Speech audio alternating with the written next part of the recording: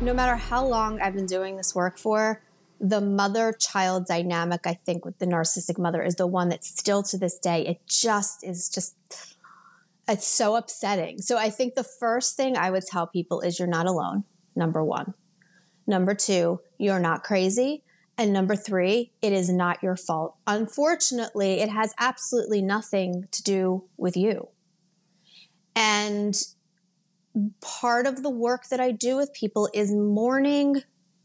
Part of the issue becomes when the child is still aiming for, or the child is still hoping for, a healthy relationship with the narcissistic parent.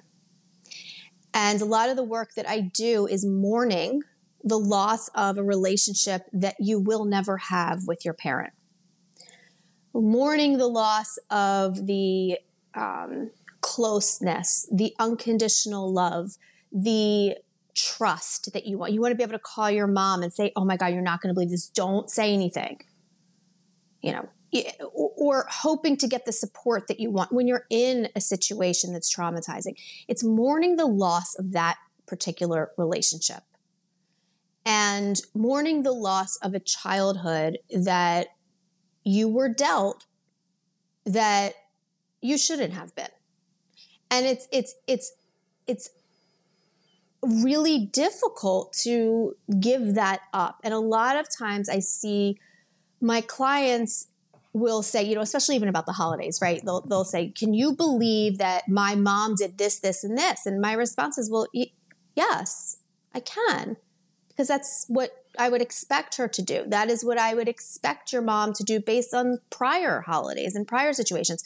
And my question would be, why are you so shocked, right? And so there's this idea of hope. I hope this time it's going to be different. And it's really working on that hope, because until you get past that, through that, alongside of it, whatever you want to say, you really can't set the boundaries that you need to, because you're still falling back on, well, maybe it'll be different. And with that comes loosening your boundaries a little bit, which you can't do.